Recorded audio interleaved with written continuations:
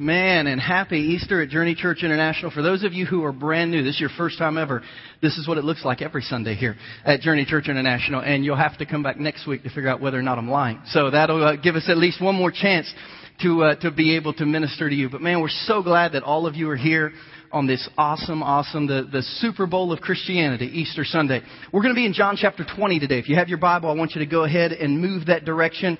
If you're brand new today and you didn't bring a Bible, we pass out Bibles every Sunday at our church. If you forgot yours, if you don't have one, if you want one, just wave at the ushers. They'll give you a Bible. If you have a Bible, just throw this on the table when you leave. If not, this is yours to keep. You can have it. We've been really glad to give away approaching now 300 Bibles since we started our church just about 7 months ago. And today when we start studying God's Word in John chapter 20, I'd love for you to have a copy of God's Word if you want one and need one. If not, it'll be on the screen behind me so you can follow along. But we are going to look today just a little bit at the Easter story. But here's the perspective we're going to look at the Easter story through this morning. A lot of you know I have a few select TV shows that I love to watch. Danielle and I, if there's a good movie out, we love to go see a good movie out. And every now and then we'll go see a movie that's not a good movie, but it's good to get out of the house. And we did that last week. We saw the newest Julia Roberts movie called Mirror, Mirror, which is just kind of a spin on Snow White. And poor Julia Roberts, ever since Pretty Woman, she's kind of been going downhill with the quality of movies that she's in. But it's an interesting. If you haven't seen this movie, I don't encourage you to. It might not be worth the money, but it is like I said, kind of a rewrite of Snow White. But as I looked at that phrase mirror, I had something happen this week that reminded me that a mirror doesn't always show us what we look like, because we're looking at it. And we have the opportunity, when we look in a mirror, we have the opportunity to see what we want to see. Let me tell you the difference, and some of you are going to identify with this right away. How many of you have looked in the mirror, you see yourself, you think you know what you look like, in your head you may look a few years younger, a few pounds lighter, a few inches taller, you never know. But somewhere around that same time you see a photograph of yourself, and you think, that's not what I look like, is it? It's funny how a picture doesn't lie, even though a mirror will give you the opportunity to maybe see things that aren't there. And what I'm hoping to do today through the Easter story in John and Matthew and Mark, as we flip through the Gospels, is I'm hoping today not to give you a mirror so you can see how you're doing spiritually and you can gauge it through your own perspective, but I'm hoping to give you a photograph that today allows you to see exactly where you are spiritually, exactly how you're doing spiritually, exactly where you need to go spiritually. Not where you think you are spiritually, but truly where you really are and how you can move forward in your relationship with God. John chapter 20 is where we begin.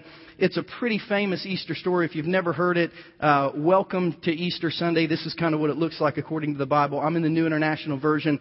That's what's on the screen behind me. That's the Bible we just gave you. If you're in a different one, it'll sound similar, maybe a few different words here and there. And it says early on the first day of the week, that's Sunday morning, while it was still dark, Mary Magdalene went to the tomb and saw that the stone had been removed from the entrance. So she came running to Simon Peter and the other disciple, the one Jesus loved, and she said, they've taken the Lord out of the tomb and we don't know where they put him. So Peter and the other disciple started for the tomb. Both were running and the other disciple outran Peter. He reached the tomb first. He bent over and looked in at the strips of linen lying there, but he didn't go in. Then Simon Peter came along behind him and he went straight into the tomb. And he saw the strips of linen lying there as well as the cloth that had been wrapped around Jesus' head. The cloth was still lying in its place, separate from the linen. Finally, the other disciple who reached the tomb first also went inside. He saw and believed, but they still did not understand from Scripture that Jesus actually had to rise from the dead. Then the disciples went back to where they were staying. Now, as we look at this story, here's what I want you to know about this Easter Sunday and the Bible study that we're going to have this morning. All this week, I've been reading the Easter narrative in Matthew, Mark, Luke, and John. I bet I've read the Easter narrative in each book 10 times this week, really starting last week, just reading and trying to figure out this. God, what do you want me to see that I've never seen before in the Easter story? And what do you want me to talk to our people about that maybe they've never seen before in the Easter story? I mean, we know that on Easter we're celebrating Jesus raising from the dead, but how can we really understand how Easter impacts us? And as I read through story after story, Matthew, Mark, Luke, and John, Matthew, Mark, Luke, and John, Matthew, Mark, Luke, and John, because the Easter story is in every one of those 4 books about Jesus' life, what I saw coming off the pages every time I read it were the people. Not Jesus, but the people involved in the Easter Sunday. And as I kept looking at the people involved in Easter Sunday that were mentioned over and over and over again, I began to see some spiritual characteristics of these people. And I began to see how everyday real people like you and like me were impacted the very first Easter Sunday. What Easter actually did to real people. And that's what I want to share with you this morning. If you have your bulletin, on the back of your bulletin, there's going to be a little place where you can take notes and fill in some words. We should have given you a pen when you walked in so that you can take notes as you follow along. But I want to today talk to you about 4 people from the Easter story. And of course, the whole message is going to be about Jesus' impact on the life of these people. But I want to get outside of the tomb, and I want to get outside the story of Jesus to show you what Jesus on the very first Easter meant to the world and meant to everyday people just trying to live their life and make it spiritually. The first person is a really interesting one. But here's what's interesting. This person, the first person we're going to mention, her name's Mary Magdalene, if you want to write that. Magdalene is a place, not a last name. So this is Mary from Magdala. She's always called Mary Magdalene. She's the very first person besides Jesus that is mentioned in every resurrection story. Matthew, the very first thing that happened on Easter Sunday morning, he mentions Mary. Mark, the very first thing he mentions on Easter Sunday morning is that Mary was there. Luke, the very first thing Luke mentioned, Mary was there. Very first thing John mentioned was that Mary was there. The very first person we're introduced to outside of Jesus on Easter Sunday morning is Mary. And here's what's really interesting. We know Mary as what I would call forever faithful. She's somebody who's been radically impacted by Jesus. She was a follower of Jesus, but she wasn't one of the most important ones. She wasn't a disciple. She wasn't a family member. It's interesting that all 4 gospel writers would mention her first because in those days, 2,000 years ago, a woman wasn't even allowed to take the stand in court because their word didn't hold enough credibility. So it shows you how honest the gospel writers were that they actually said a woman was the first one to see him because she was, according to scriptures, we just look at the Easter story from Friday all the way through Sunday. She was one of the most faithful followers of Jesus on this Easter morning. We're going to pick up her story in verse 11, still in John chapter 20. If you have your Bible open, we'll just keep reading where we left off. And here's the story as John presents it of Mary. John 20, verse 11. Now Mary stood outside the tomb crying. And as she wept, she went over to look into the tomb. And she saw 2 angels in white seated where Jesus had been, one at the head and the other at the foot. And they asked her, "Woman, why are you crying?" "They've taken my Lord away," she said, "and I don't know where they put him." At this, she turned around and she actually saw Jesus standing there, but she didn't realize it was him. So he asked her, "Woman, why are you crying? Who is it that you're looking for?" Thinking he was the gardener, she said, "Sir, if you carried him away, just tell me where you put him and I'll get him." Jesus said to her, "Mary." She turned toward him and she cried out in Aramaic, Rabboni, or Rabbi, which means teacher. And Jesus said, "Listen, don't hang on to me, for I've not yet ascended to the Father. Go instead to my brothers, the disciples, and tell them, I'm ascending to my Father and your Father, to my God and to your God." So Mary Magdalene went to the disciples with the news, "I have seen the Lord." And she told them the things that he had said to her. Now, who is Mary Magdalene? That the very first person Jesus would talk to when he raised from the dead, pretty momentous occasion, the very first person he would talk to would be someone who wasn't a disciple, wasn't a family member, a woman named Mary Magdalene. Who was Mary Magdalene? Well, we're introduced to Mary Magdalene in Mark chapter 16. We're told that she was just someone that Jesus had healed. The New Testament scripture, Mark 16, said that she had been demon-possessed by 7 different demons, and that Jesus had freed her of this oppression in her life. He had changed her life, and she began to follow him. We don't know whether that happened on day 1 of his ministry or very near the end, but we know that by the time we got to the end, even more so than the disciples, she was Jesus' most faithful follower. Every one of the Gospels says she was the last one at the cross. The very last one to leave. When Jesus hung on the cross, when he died, when they took the body down, she was the very last one to leave the cross. She was the first one to show up at the grave. And what I learned as I started studying about Mary Magdalene, I found this odd irony in Scripture. And the odd irony is this. Sometimes the most faithful followers of Jesus feel like they live in the most spiritual isolation of anyone that they know. In Scripture, very often we find that the people who are closest to God and the people who live a life that is extremely devout and extremely faithful, they sense all the time, extreme spiritual discouragement. And because they're so close to God, when they feel distant at all, they feel like they're all alone. The closer you get to God, the further you feel when you're not right there with Him. And that's where Mary was. Mary goes to the tomb not to see if Jesus is alive. She goes to the tomb, and so with spices to just continue to help the body not decay as fast as the body would decay. But in Scripture, we see this happening all the time, that people who are really faithful sometimes feel extreme isolation spiritually. If you have your Bible, I want you to flip over to Psalm chapter 1. You don't have to, because it should be on the screen behind me. But in Psalm chapter 1, the book of Psalms is a book of just kind of short little spiritual sayings, spiritual teachings. And the vast majority of it is from the diary of a man named David. If you study the Old Testament, David was the man who killed Goliath. David, according to Scripture, was a man after God's own heart. You say, what does that mean? David loved God extraordinarily. I mean, David loved God more than you and I love God. David would do anything for God. But David continually lived with the discouragement that sometimes he didn't feel blessed by God. He didn't feel close to God. And we find in Scripture, I mean, you can walk from Adam to David to John the Baptist and beyond. Some of the people who have the deepest spiritual life sometimes live in extreme spiritual discouragement because they can't figure out what God is trying to do in their life. And in Psalm 1, David, more than making a statement, he kind of makes a hypothesis. He says, here's how life should be. And here's what he says in Psalm 1. Blessed is the one who doesn't walk in step with the wicked, or stand in the way of sinners, or take a seat in the company of the mockers. But his delight is on the law of the Lord, and he meditates on his law day and night. That person is like a tree planted by streams of water, which yields its fruit in season, and whose leaf doesn't wither. Whatever they do prospers. Not so the wicked. They're like the chaff that the wind blows away. Therefore the wicked won't stand in the judgment, nor sinners in the assembly of the righteous. For God watches over the way of the righteous, but the way of the wicked leads to destruction. What's really interesting about the book of Psalms, if you sat down and read it, just Psalm 1 all the way to Psalm 150, which is nearly impossible because that's a lot of Bible to read. David starts out, and here's what he said in Psalm 1. Hey, good Christian people should always feel close to God and blessed by God. And people who don't care about God should always feel cursed by God. That was his premise in Psalm 1. Good Christian people should feel close to God and blessed by God. People who don't care about God should always feel a longing in their life. But then from Psalm 2 to Psalm 149, David said, I don't always feel like that's the case. Sometimes I look at my life and I try to go to church and I try to read my Bible and I try to do things the right way and I feel like God is nowhere near me. My marriage is still falling apart.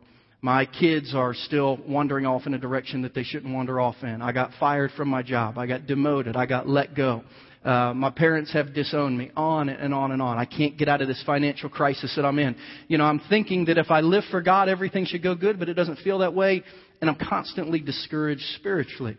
Well, on the other hand, David said, I look at people who don't care about God and they seem to have everything. They're buying the new house and the new car and the new boat and they're actually getting raises and they're cheating and lying and stealing and getting promotions at work. And it doesn't seem right that I'm trying to do the right thing and my life stinks and they don't really care and their life is blessed. And the whole book of Psalms is trying to figure out if Psalm 1 is true. Are people who are close to God, do they always really feel blessed? And are people who aren't close to God, do they always feel cursed? And at the end of the book of Psalms, David said that's not really true. People close to God don't always feel close to God. People close to God don't always feel blessed. People close to God don't always feel like God is on their side. Sometimes it's really lonely. Mary on Easter Sunday morning was very lonely. And as we look at Mary in the Easter story, it reminds us that it's possible for the most devout and faithful Christians to begin to shape life for themselves distant from God. I'm just going to have to learn to live not ever feeling close to God. 3 times in Psalm 42, David asks this question in his journal. Why, O my soul, are you so downcast within me? He's asking this question. Why am I so discouraged? Man, I'm a Christian. My life is good. My family seems good. David is writing to himself in his journal. Why do I always feel discouraged? It's interesting. If you open to the inside of your bulletin, we're getting ready to start next week a brand new series on Words with Friends. Some of you play that game on your smartphones, or you're like me. You started like 20 games the first day you played it, and then after you got beat a few times, you've never played it again because you realize you're not any good at it. That's kind of how my Words with Friends career went. But we're on, it says on May 13th. We're going to do this on May 20th because May 13th is Mother's Day. And on Mother's Day, all our kids will be on the stage, and we'll be honoring our moms that day, and we'll preach on Mothers that day. But on May 20th, we're going to talk about discouragement. Because if we read the Bible, we see that a lot of Christians are like Mary Magdalene. Sometimes the most faithful followers of Jesus have the most discouragement in their life. And we're going to look at how, as a Christian, when you feel like you're trying to live for God, why would you always feel so down? Why would you always feel so lonely? Why would you feel like you're going to have to try to figure out how to live life without God? Remember, that's where Mary was. Mary even told the gardener, look, when she saw that the stone was rolled away, she didn't think he's alive. She thought they hid the body. She didn't even say, is he alive? She had no excitement that he was going to live again. She just said, look, if you hid the body, tell me, I'll go get it and bury it again. She thought she was going to have to get used to life distant from God. And then on that new road of life, thinking she was going to have to live life without a close proximity to Jesus, she literally bumped right into her. He said, Mary, I never left. I'm right here. I'm always right here. And even though sometimes you feel very discouraged, sometimes you feel very distant, sometimes you wonder if your faithfulness is worth it, I'm right here and I've always been right here. Hebrews 13:5 is a great New Testament verse, but the author of Hebrews ripped it off from the Old Testament. He said, God has said, never will I leave you and never will I forsake you. Man, some of you are here this morning on an Easter morning. The only question you have is, does God really care about me and my family? Because when I look at my marriage, when I look at my health, when I look at my job, when I look at my career, when I look at just how I feel inside, when I look at my children, I just sometimes wonder if God really cares. That's some of the only questions you have in life. Does God really care about me and my family? And Hebrews 13:5 says, God has said, never will I leave you, never will I forsake you. Who did God say that to? That's actually quoted from a conversation that God had with someone. You remember who it was? It was Joshua. God's greatest leader, who God was with over and over and over again. And here's Joshua, who Joshua has had a past filled with great moments with God. But Joshua one day wonders, is God really still with me? Do I still have a ministry? Am I still going to make a difference? Can God still use me? And God says, Joshua, I'm never going to leave you. I'm always right here. See, it's possible for faithful people on Easter to wonder if God is still here. And Mary shows us, man, faithfulness always has the reward. If you keep walking on the road you're walking on faithfully, you will bump into Jesus, just like Mary did. Easter proves that to us. Person number 2, another interesting guy you probably don't know much about. The Bible refers to him as Joseph of Arimathea. Again, Arimathea is a place. Joseph is the guy's name. And when I read the story about Joseph, by the way, Mary and Joseph, interesting that those are their two names. Those are not the parents of Jesus. But Mary Magdalene and Joseph of Arimathea are the only two people mentioned by name in every resurrection story. Peter's not mentioned by name in all of them. James and John are not mentioned by name in all of them. John the Baptist had been dead for 2 years. He wasn't. But the only two people mentioned by name in every gospel story, Mary Magdalene, Joseph of Arimathea. Let me tell you how unimportant they were. They actually had to say the name of where they were from because nobody knew who they were. Mary. Which Mary? From Magdalene. Oh, that's right. I met her. Joseph. Which Joseph? From Arimathea. Okay, I mean, the world didn't see these people as important, but God did. And we see Joseph of Arimathea on Easter Sunday finally having the courage to be identified with Jesus. Where is he? John chapter 9. Forgive me for making you turn all over your Bible. By the way, all the scripture will be on the screen behind me. So if you get tired of turning, you don't have to. But if you're still close to where we were, John chapter 19 is where we are. Jesus has just died. And in John chapter 19, we start in verse 38. We find out that this man, Joseph who? The one from Arimathea, came to bury Jesus. It says later, this is right after Jesus has died. Later, Joseph of Arimathea asked Pilate for the body of Jesus. Now, Joseph was a disciple of Jesus, but what's the word there if you're following along? Secretly, privately. Joseph followed Jesus, but nobody knew it. Why? Because he feared the Jewish leaders. But with Pilate's permission, he came and he took the body away. He was accompanied by Nicodemus. You might circle that word Nicodemus there in your Bible. That's the name of a man. In John 3, Jesus had a conversation with Nicodemus. The most famous verse in the Bible came from what Jesus told Nicodemus. For God so loved the world that he gave his only begotten Son, that whoever believes in him should not perish but have everlasting life. John 3:16. Nicodemus said, how's the whole Christianity thing work? And Jesus gave that answer to Nicodemus. In the middle of the night, Nicodemus came to Jesus again because he didn't want anyone to know that he was a follower of Jesus. The man who had earlier visited Jesus at night. Nicodemus brought a mixture of myrrh and aloes and about 75 pounds. Taking Jesus' body, The two of them wrapped it, and with the spices and in strips of linen. This was in accordance with the Jewish burial customs. At the place where Jesus was crucified, there was a garden. And in the garden, a new tomb in which no one had ever been laid, because it was the Jewish day of preparation.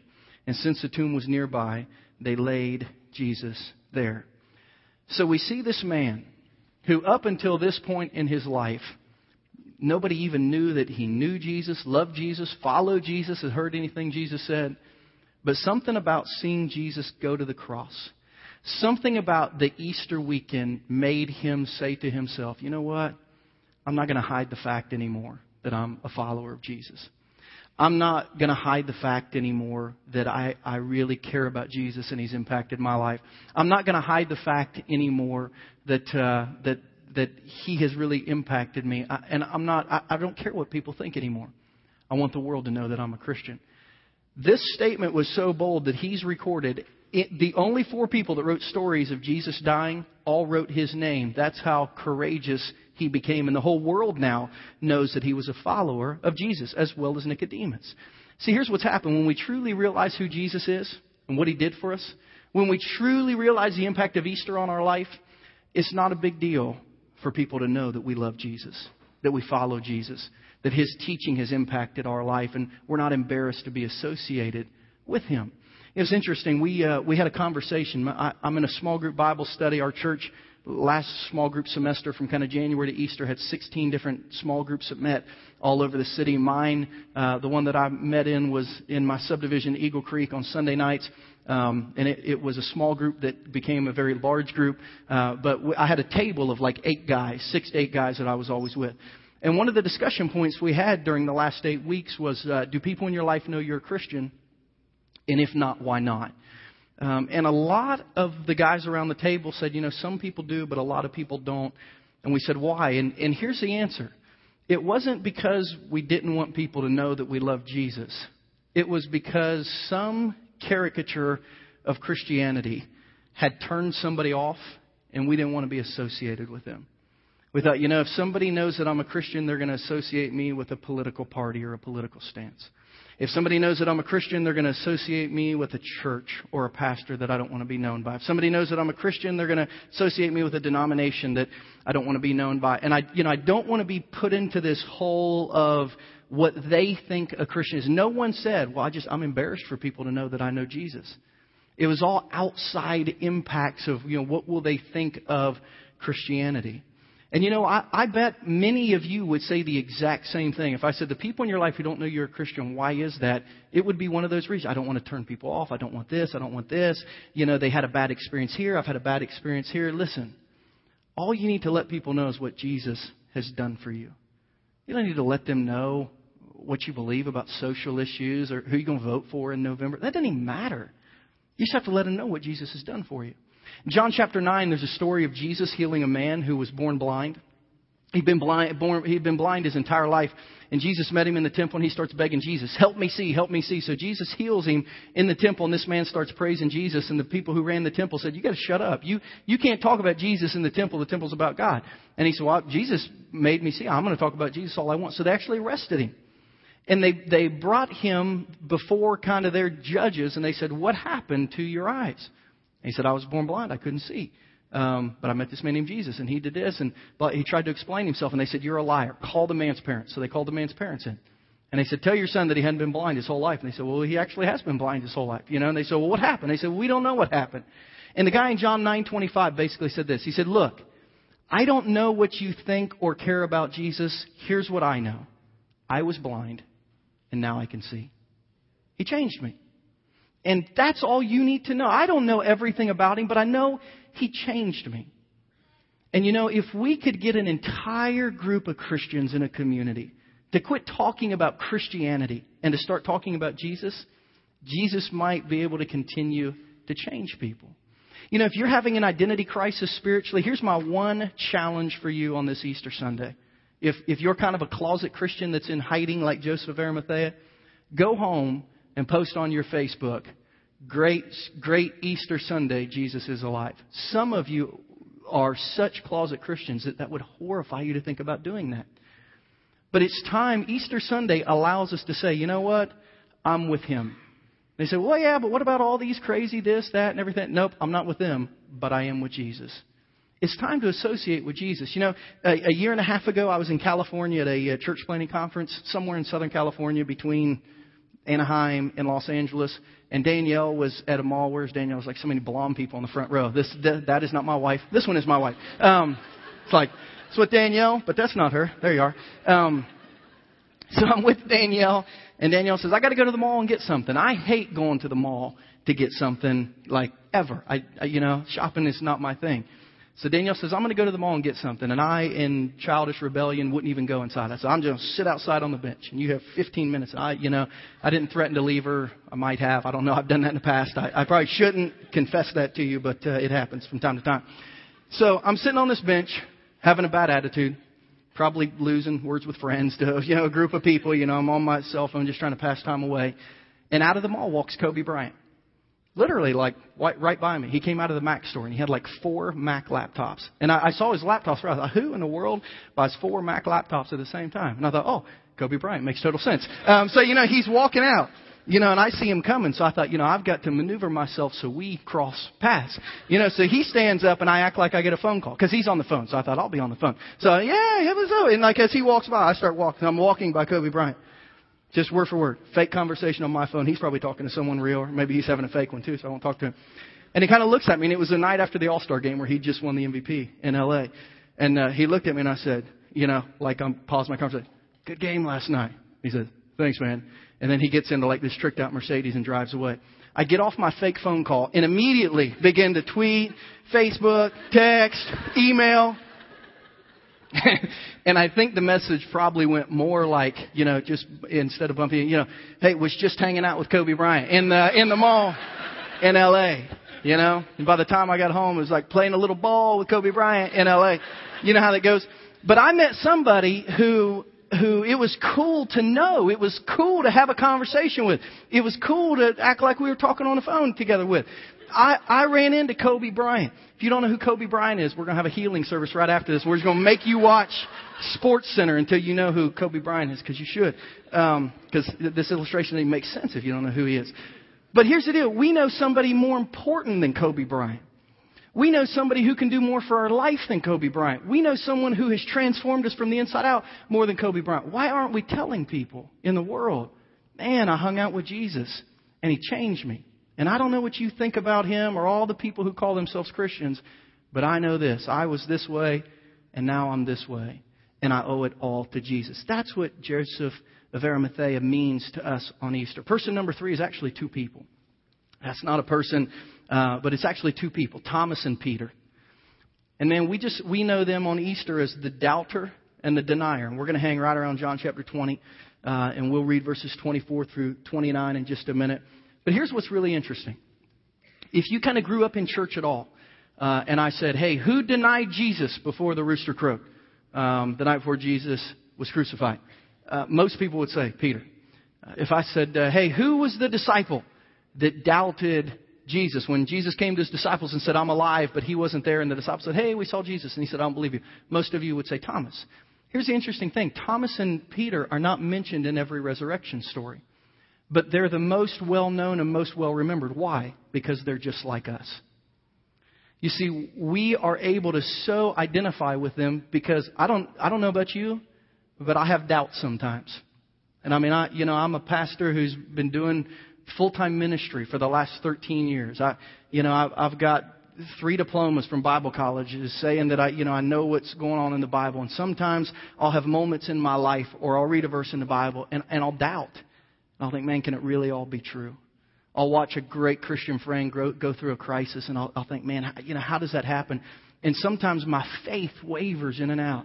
Man, I am all the time like the Apostle Peter, where I do things in my life where if anyone saw me, they think there's no way that guy is a Christian, much less a preacher. I mean, I doubt and I deny way more than I'd like to admit. So we really identify with Peter and Thomas because we're like them. But what happens in their story? John chapter 20, I want you to see this, verses 24 through 29. And I'll tell you about what happened with Peter in John 21. I don't want to read the whole chapter. But it says, now Thomas, who was also known as Didymus, one of the 12, that means the original 12 disciples, wasn't with the disciples when Jesus came, so the other disciples told him, we've seen the Lord. But he said, unless I see the nail marks in his hands and put my finger where the nails were and put my hand into his side, I won't believe. You know, we hear that and think, how could he say that? Man, sometimes I think that. Sometimes I wish, man, if I could just one time see Jesus, just one time, like I would never have a doubt. I get it. I understand what he's saying. Verse 26. A week later, his disciples were in the house again, and Thomas was with them. Though the doors were locked, Jesus came and stood among them, and he said, peace be with you. Way before the hippies greeted each other with peace, Jesus did. He's like, peace. Verse 27. Then he said to Thomas, put your finger here. Look at my hands. Reach out your hand and put it in my side. Stop doubting and believe. And Thomas said, my Lord and my God. Then Jesus told him, because you've seen me, you've believed. But blessed are those who have not seen and yet believe. That's you and I. You know, I want to say something as I've been studying. In John chapter 21, Jesus got alone with Peter and kind of said, listen, man, I know what you went through. It's okay. Keep moving forward. But if Peter and Thomas were pastors of some of the churches that we've gone to, they would have been fired for denying Jesus as publicly as they did or doubting as loudly as they did. They'd be fired. If these were Christian leaders in our church and they did something that made everyone think that maybe they didn't know who Jesus was, or they verbally doubted that they struggled with thoughts of faith, we would probably ask them to take some time off. But you know what? Jesus didn't fire these disciples. Jesus didn't really even, if you read it carefully, he really didn't even chastise them. You know what he did? He loved them. He encouraged them. And more than anything, he said, hey, you're going to be all right. He gave them another chance. He comforted them. He told Thomas, man, I wish you wouldn't have believed that. But you know what? Now you've seen, now you believed. We can work this out.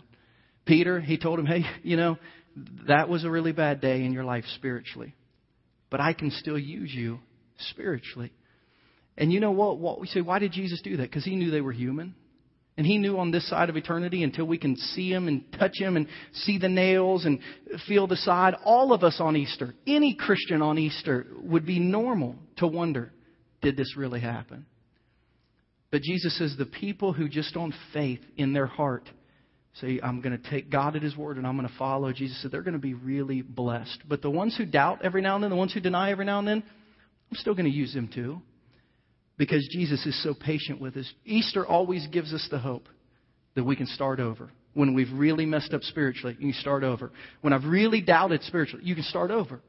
Easter reminds us, better than any other time in the calendar year, that regardless of where you've been spiritually, regardless of what happened last week spiritually, last year spiritually, the last decade spiritually, you can start over. Jesus doesn't want to spank you. He didn't want to yell at you. He didn't want to tell you you're fired. He wants to say, okay, that was a bad time. Now let's keep moving forward and we'll try this again. And by the way, Peter and Thomas, nobody was used more after Easter Sunday than these two people. Peter and Thomas, Jesus said, all right, let's move past that and let's make an impact. And that happened to both of them.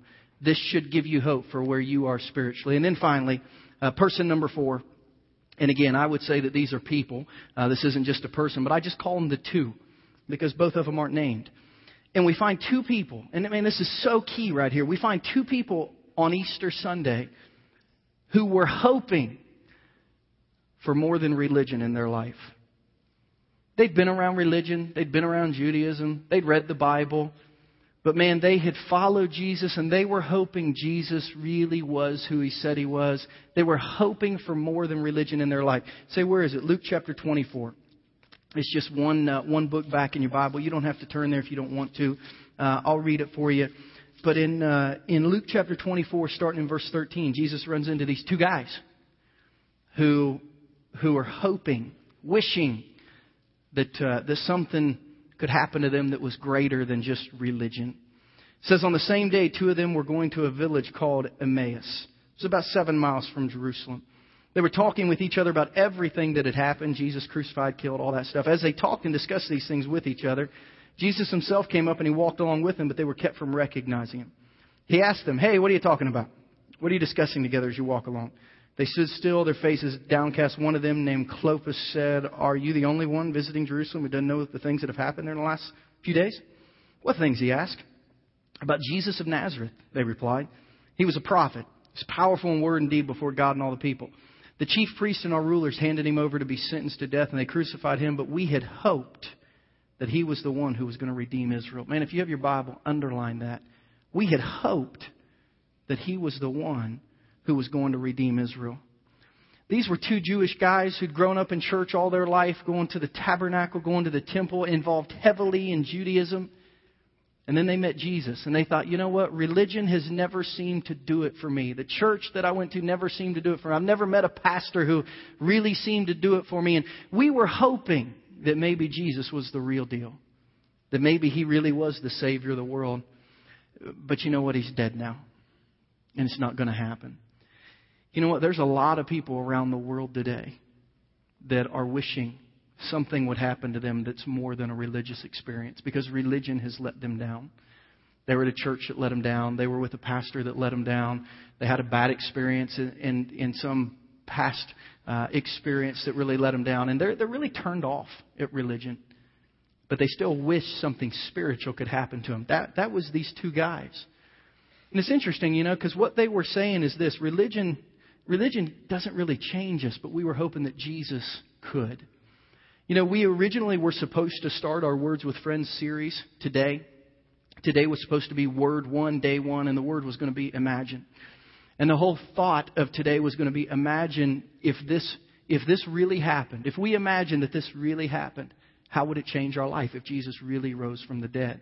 And we were going to create a whole theme around the day of imagine. And I told Danielle, you know, we like to do every now and then, like we did with our marriage series, to bring in some songs and stuff that will like just freeze a word in your mind forever.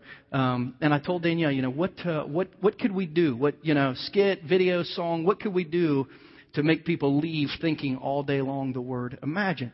And I am a Woodstock era classic music junkie, like maybe some of you are too. I'm not saying you should go out and listen to it. I'm not judging you if you do listen to it. I'm just saying in high school and college, I was big on the Woodstock era music. Pink Floyd, The Who, Rolling Stones, Led Zeppelin, The Doors, Creedence Clearwater Revival, The Beatles. You get it. You've probably heard that music. The Forrest Gump soundtrack is, you know, one of the best probably compilation of songs that's ever been put together. I listened to a lot of that kind of music when I was in high school and college. And again, I'm not saying go out and buy those CDs. I'm not saying throw them away if you have. I'm just telling you what I did. This is, you know, do not go do what I did or don't do what I didn't do. I don't even know if that makes sense. But here's the deal. I told Danielle, I said, what about the John Lennon song, Imagine? You know, Rolling Stone a few years ago said that's the third most impactful song in rock and roll history. You all know that song, I'm sure, John Lennon's song, Imagine. So we're sitting in our team meeting, and, you know, I tell Danielle, I said, what about that song? And she says, do you know the words to that song? And Pastor Ryan Holt started singing a horrible rendition of it. You know, imagine all the people. And I said, no, I know the chorus. And she said, Christian, we can't do that song. And I said, why? And she said, look at the words. So I pulled it up and I looked at the words. And what I realized looking at the words is John Lennon had been turned off by religion. And I don't blame him. Imagine, the song starts this way. Say, Christian, I will not get on the stage and sing the words, imagine there's no heaven on Easter Sunday. So, all right, calm down. You don't have to do it. We won't sing it. But here's how the song starts. Imagine there's no heaven. It's easy if you try. No hell below us. Above us only sky. Imagine all the people living for today. Imagine there's no countries. It isn't hard to do. Nothing to kill or die for.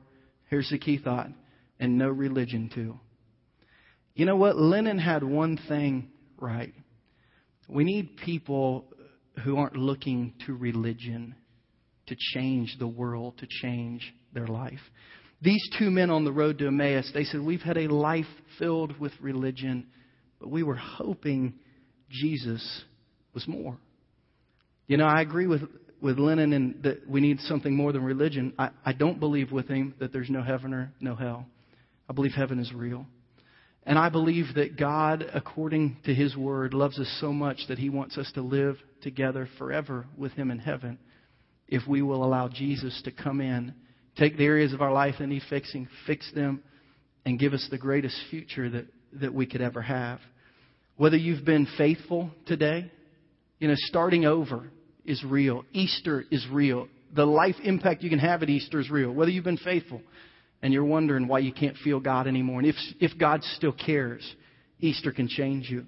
Whether you've been a closet Christian that needs to finally identify, not with a church, not with a religion, not with a denomination, not with a pastor, but with Jesus, Easter can change you. Whether you've just flat failed spiritually, Easter can change you.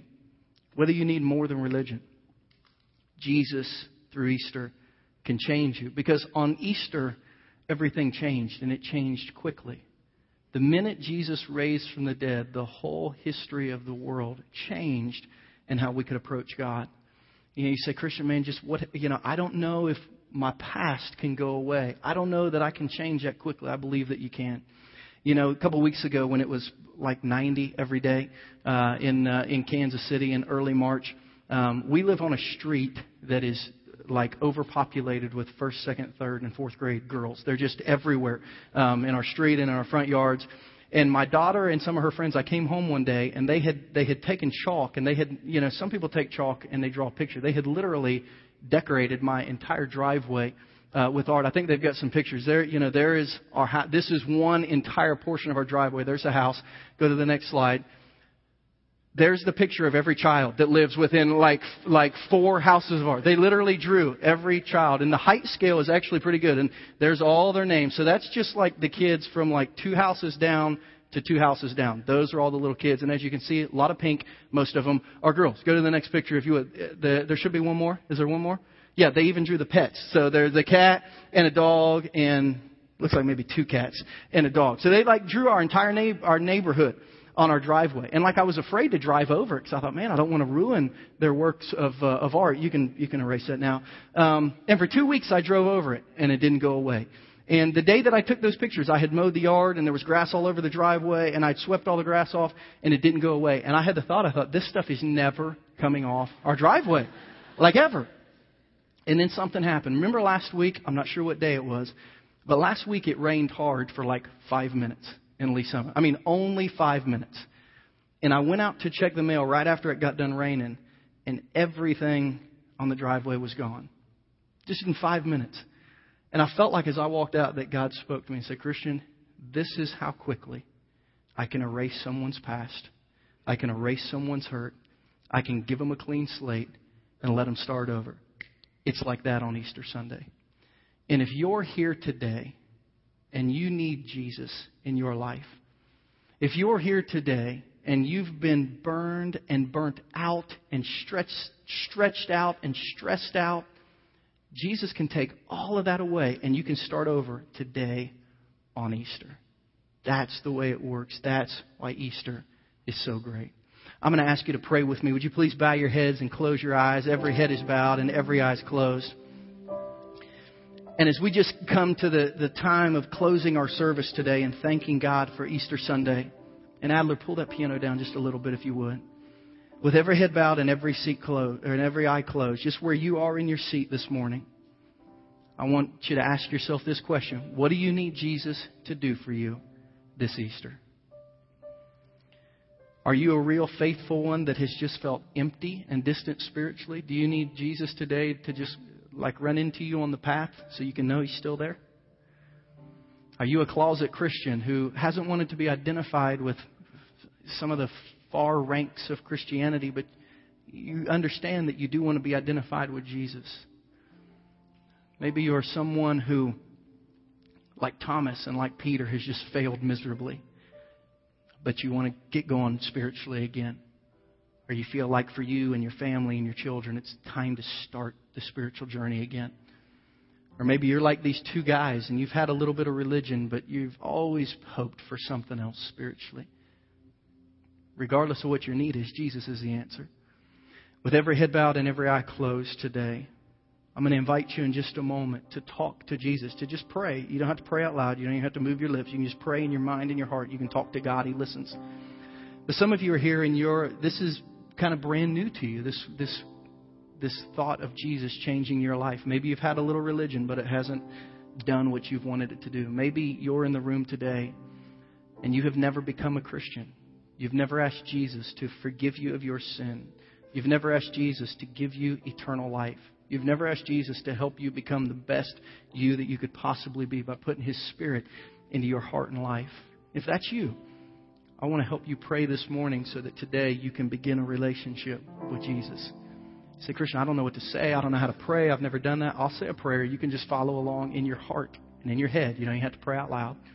But if your desire today is to begin a relationship with Jesus, to become a Christian and begin walking a life that is changed now and a life that lives forever in eternity, pray this prayer just in your heart. Dear God, today, I need you in my life. And I want to begin a relationship with Jesus. I'm not looking for religion, but I am looking for forgiveness, a changed life, and I'm looking for eternal life. So forgive me, change me, and Lord, when I leave this earth, allow me to spend my eternity in heaven with you. Not because I can earn that or deserve it, but because you're offering it to me. I love you and I need you. Thank you for changing me, saving me, and starting a relationship with me. Now, with every head bowed and every eye closed, please nobody looking around for just the comfort of those around you. If you just prayed that prayer this morning and today started a relationship with Jesus and became a Christian, would you just raise your hand just up quick and down quick so that I can know and thank God, yes, yes, yes, yes. Anybody else? On the count of 3, if you just prayed that prayer and nobody's looking around, just raise your hand. 1, 2, 3. Yes. God, thank you for taking people and today allowing them to start their journey with you. Easter is a great day to do that.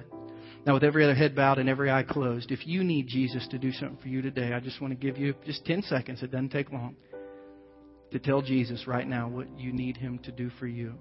If you've been faithful but you feel distant, just say, Jesus, I need you to become real to me today. If you've been a closet Christian, Jesus, I need you to give me the courage to be identified. If you've really messed up like Thomas and Peter, Jesus, forgive me and help me to start over. If you need one of those things, just right where you are, just pray that in your heart.